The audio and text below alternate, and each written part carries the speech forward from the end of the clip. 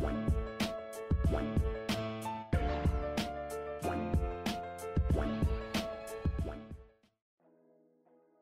up, everybody? Welcome back to Blurted Out. It's your host, Tyrant. Today, we got a few things to cover. We got the new One Piece chapter, we got monsters on Netflix, and I'm going to be talking about League of Legends and Palworld. Of course, if you haven't read the latest chapter or watched the latest animation on Netflix Monsters, please note that there will be spoilers up ahead. We left off last week, and the world government basically initiated a buster call. Third time's a charm. We're going in here and we're going to nuke Egghead. Now, I mentioned last time that buster calls aren't really a threat anymore. I mean, in the story sense they are, they carry a certain weight to them. But as readers, we lose the urgency when it comes to a buster call. Because we know the Straw Hats will be fine. We know all the major players are going to be fine through this buster call. Or at least that's what the story has led us to believe. Oda could pull some kind of plot twist, but I don't see it coming around this time. Now, we got Kizaru and Saturn saying that they're going to stay behind as everyone else flees, and Doll seems to be taken aback by that, which is weird because it's not uncommon, I think, for at least the admirals to be there. Like when you think about Ohara, Aokiji was on the island as it was being blown up. Like, he hadn't left until far after. He was only enough to save Robin and look back at the island, and the island was completely on fire. So I don't find it as too odd, but maybe just because she's not accustomed to buster calls, she hasn't been in for a while, she could just be worried about him. Now, the fact that they're staying behind means that they're trying to be thorough with this, which I think is good because, like I said, Egghead has been showing them a lot of their mistakes. And so if they were to say, all right, buster call and then leave, you would be like, why didn't you follow up? Why didn't you make sure Vegapunk was dead? Why didn't you make sure Straw Hat was dead? Why didn't you make sure Kuma was dead? You left all these loose ends and you're just like, all right, buster call will get it. It's almost like they're genre savvy enough to know that they have to stay behind and make sure the job is done. And the way they're doing Egghead really resembles how Ohara went. And you have the parallels between, you have Clover at Ohara and then you have Vegapunk here, both looking at their respective creations, and they're like, man, they're really just going to throw away all this knowledge for the sake of hiding something. And Vegapunk's trying so hard to convince Saturn and Kizaru not to blow up the island. And it's like, one, the call's already been initiated, and two, Saturn doesn't care about anything you're saying. Saturn, in his true form, is a complete monster. He doesn't care about knowledge. He doesn't care about humanity. He cares about staying in power and hiding the secrets that they've been hiding for centuries. And honestly, you would think by now Vegapunk would get that, but I said it before in probably a couple of videos back. Vegapunk is very set in the ideology of science. He doesn't think so much right, wrong. He doesn't think so much like morality. He's thinking about forwarding science. So in a way, he's almost, I would say he's not street smart. Like, clearly Saturn isn't going to care about anything you're saying, but you're still trying to plead with him to save Egghead. Even knowing what he did to Ohara for doing the exact same thing that's happening here. It's like, no, you researched the wrong thing. We're going to take you out. End of story. And even though I don't really feel the urgency or the despair from the buster call, it kind of hit me where Vegapunk was kind of just on his knees looking back at Egghead and it was crumbling to bits. Like that hit me a little bit because I do genuinely like Egghead and I like the purpose that it serves for the One Piece world, being this mass of technology and knowledge that the world can use to better itself. So part of me does hope that, I don't know, some part of it remains. There's some kind of expulsion where maybe the egg can close and fly up into space and land on the moon. I don't know. Something to happen. I don't want it all to be destroyed. And Vegapunk even mentions that, it'll set humanity back, centuries if they destroy this island? Because pretty much all the world's knowledge is collected here now. They already blew up Ohara. So if you want knowledge, this is the place to go, and Vegapunk's the person you talk to. They're trying to eliminate that. And I think that means that the world government is very confident in what they have built upon so far. So they're confident that they don't need Vegapunk, they don't need the technology, they don't need any further advancements. They're like, what we have now, we can remain in power and keep everything in secret. So they have, one, a lot of faith in the Lunarian Seraphims, and two, they have a lot of faith in whatever weapon they use to wipe out Lelusia, or at least Emu. And as Vegapunk's pleading to have Saturn stop the attack, Saturn just casually mentions that the ship that left Egghead the day prior, he sent a warship out to it to destroy it. In another parallel between Ohara, where Sakazuki ended up destroying the survivor ship, they went ahead and tried to destroy the ship leaving Egghead. Now we find out later on that that ship actually didn't get destroyed, and the warship that went out to destroy it actually got destroyed, and the people who were leaving are heading back to Egghead. And we'll talk about that mystery towards the end of the discussion, but just something to point out. So everyone starts leaving the island. All the fodder navy are charging back to the ship.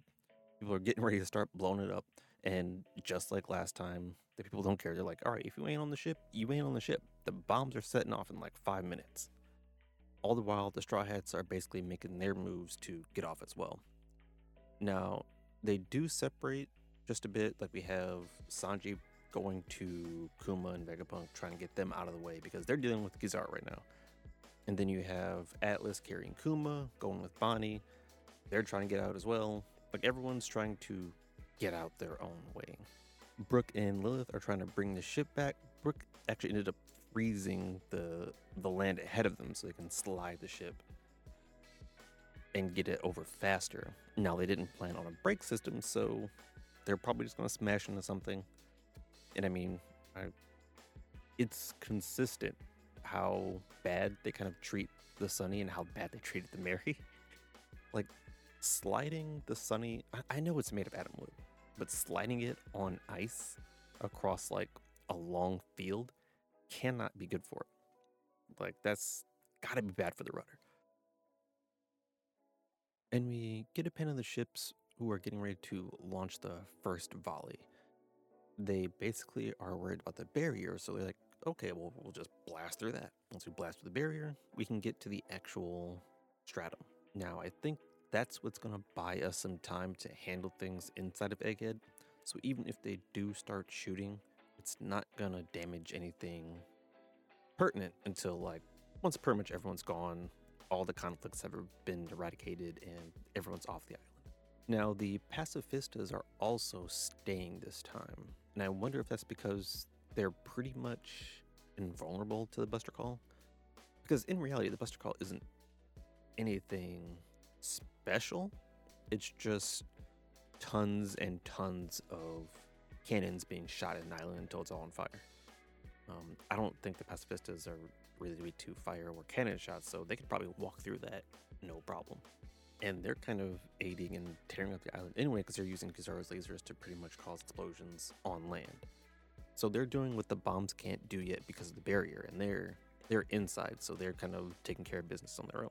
Now, as Atlas and Frankie, Kuma, Bonnie are trying to escape through the hyperspace capsule, Kizaru ends up going up and he goes to stop them with Ama no Murakumo, which is one of my favorite Kizaru moves. He has the 3 sacred jewel moves, which I like them all.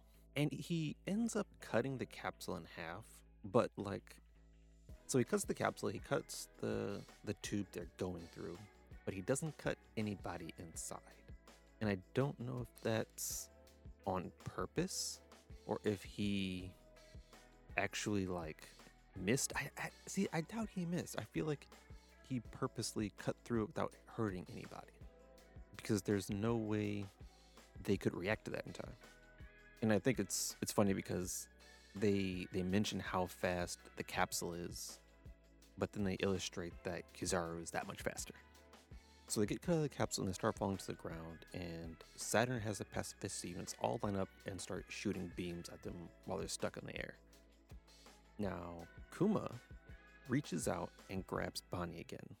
So we saw that basically he was on his last leg, a couple chapters back, where he couldn't move. But the one thing he will instinctually do every time is protect Bonnie. So when these lasers aim up, he immediately grabs her. And it kind of sucks because if he had just a little bit of humanity, of like sentience, he could use his fruit and be out there. Like he would have no problems at all. But I guess since basically every part of him is dead, he's kind of just stuck to grabbing onto her and taking the hits himself. I am wondering what's going to come into play here because the beams aren't going to hit them. Like we know something's going to stop it, but what's going to stop it? One of the options would be the ship that was mentioned earlier, the one that they were supposed to sink but ended up sinking the warship and coming here. Whoever's on that ship could stop whatever's happening here. But you have to wonder who was on that ship. Because if it's a big name, I feel like they wouldn't just send a warship there. Like if it was Dragon or if it was Blackbeard, it wouldn't make a whole lot of sense to be like, all right, you, Vice Admiral Dalmatian, go fight Dragon. Like that doesn't make any sense. It's got to be someone who's not a big name, but maybe they work under a big name. Now we know that the Blackbeard pirates were somewhere near Egghead previously, but they would know that that's Blackbeard's ship, so I doubt they would send just one warship to get them. And besides, we know that, one, Vegapunk knew who was leaving the island, and two, they have to be affiliated with Vegapunk in some way. So Blackbeard pirates don't make a whole lot of sense because not only does Vegapunk have to know about them, he was shown to be concerned about them. And I doubt he would show concern for Blackbeard or any of his crew. And I doubt Blackbeard's crew would come here and be, civil. Could it be Dragon? Again, unlikely. I feel like that's too big a name. I think it would be maybe the revolutionary leaders or their vice leaders. Could it be the Straw Hat Grand Fleet? Also doesn't make a whole lot of sense. I mean, again, it has to be someone who had previous ties with Egghead or Vegapunk because they were leaving the island prior. And since it doesn't seem like normal citizens live here, it was definitely somebody who knew about the island, was visiting, and was able to leave. I assume we're going to know next chapter. Now, we could get some feats from, say, Kizaru, from Sanji, but I don't know that... Well, one, I don't know that Sanji would be able to deflect anything. At most, I think he would go up there, try and grab Bonnie and leave, which would leave everyone else to get hit by the lasers. To be fair, I think everyone here could tank the lasers except Bonnie, so that wouldn't be the worst thing. But we could also have...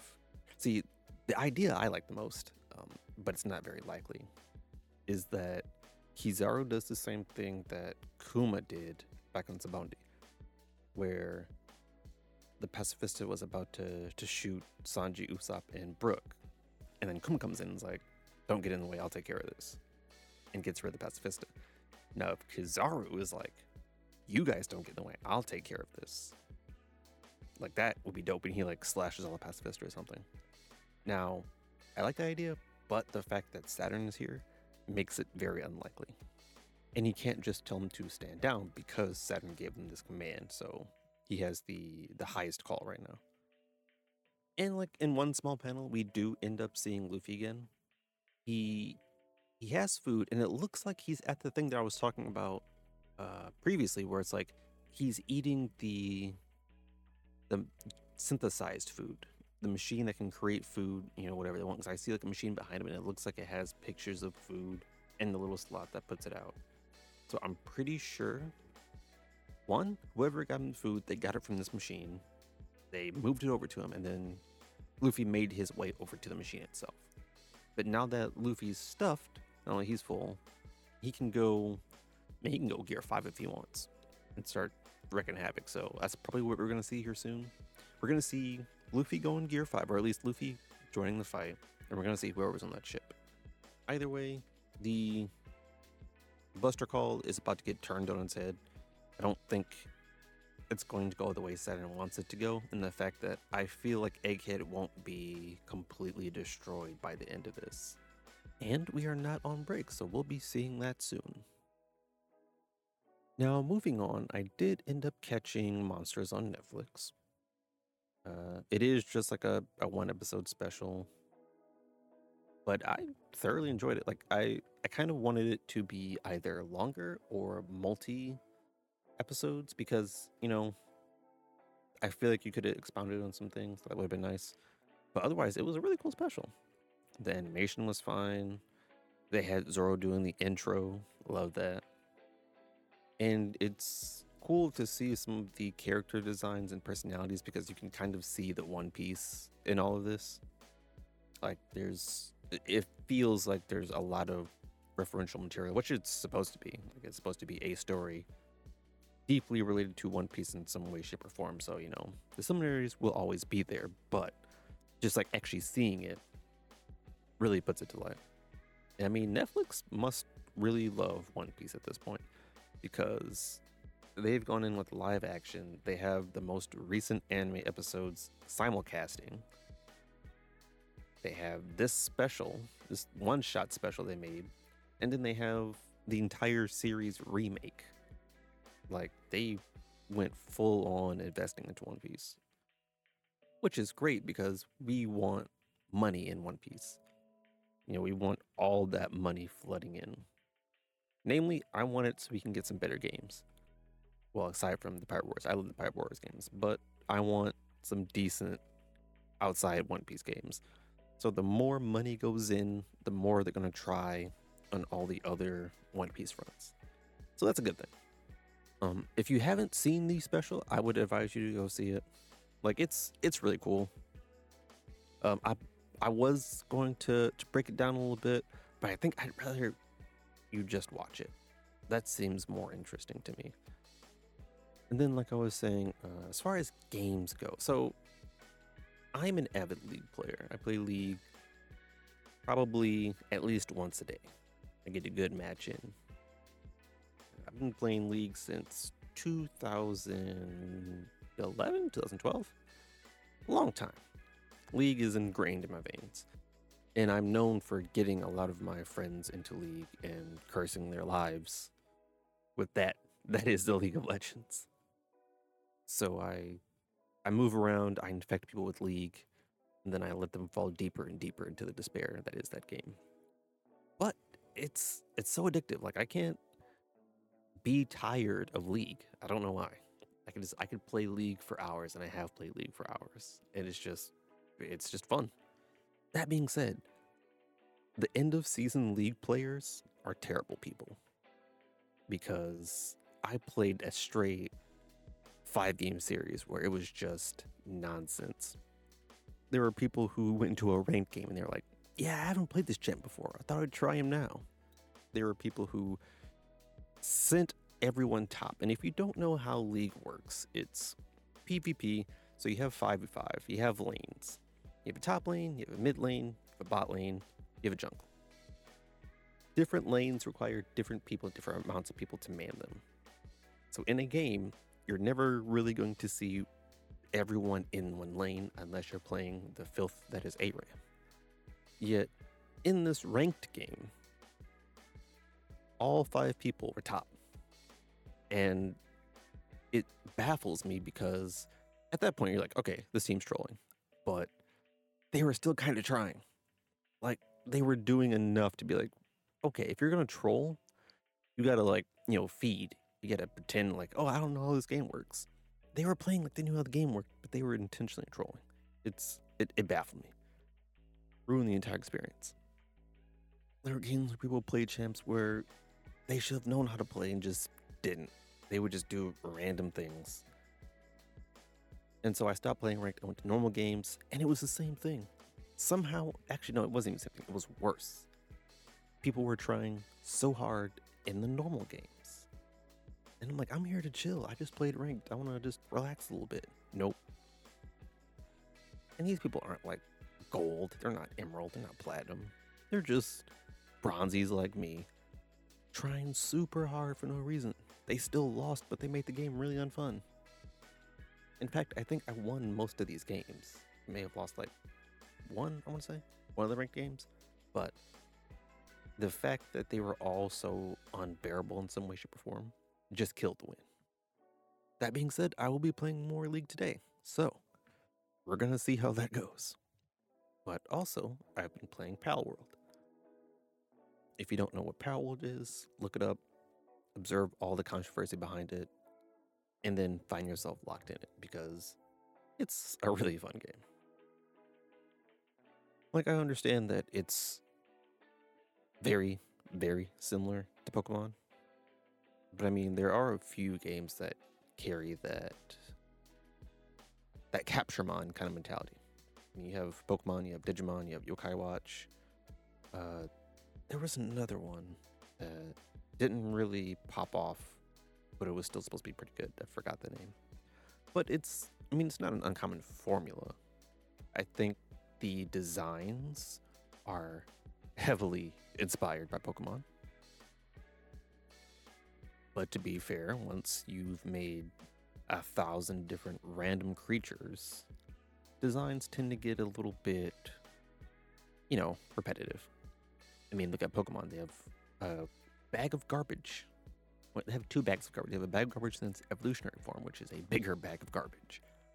So, I mean, creativity can be lacking sometimes. But the game itself is fun. Like, it's got the survival aspect plus the, catch 'em all aspect, which is a combination I really didn't know I wanted. And I still don't know if I want because, like, my Pokemon needing to eat, me needing to eat and like harvest things to have them eat is kind of, it's a lot of work to do it for one person. So when you have you plus the 6 people you're carrying around and they all need to eat, that kind of, makes it a little detrimental to the game. Now the game does come with like custom sliders, so you can change certain aspects like how much Pokemon show up, how much they need to eat, how much it takes them to revive. Like you can adjust the complexity of the game, which is a really nice feature. And of course, some features aren't there. I'm playing the Xbox Game Pass version, so I can't even change the names of anything. Some buttons don't work the same way. Like it's early access. It's not supposed to be a perfect product. And it clearly still has work to go before it's, in a really finished playable state. But what they have now is really nice. I'm probably going to play that today too. And if you have Game Pass, I would suggest you try it. Like, give it a shot. It's on sale on Steam right now, and I haven't made the jump to purchase it on Steam.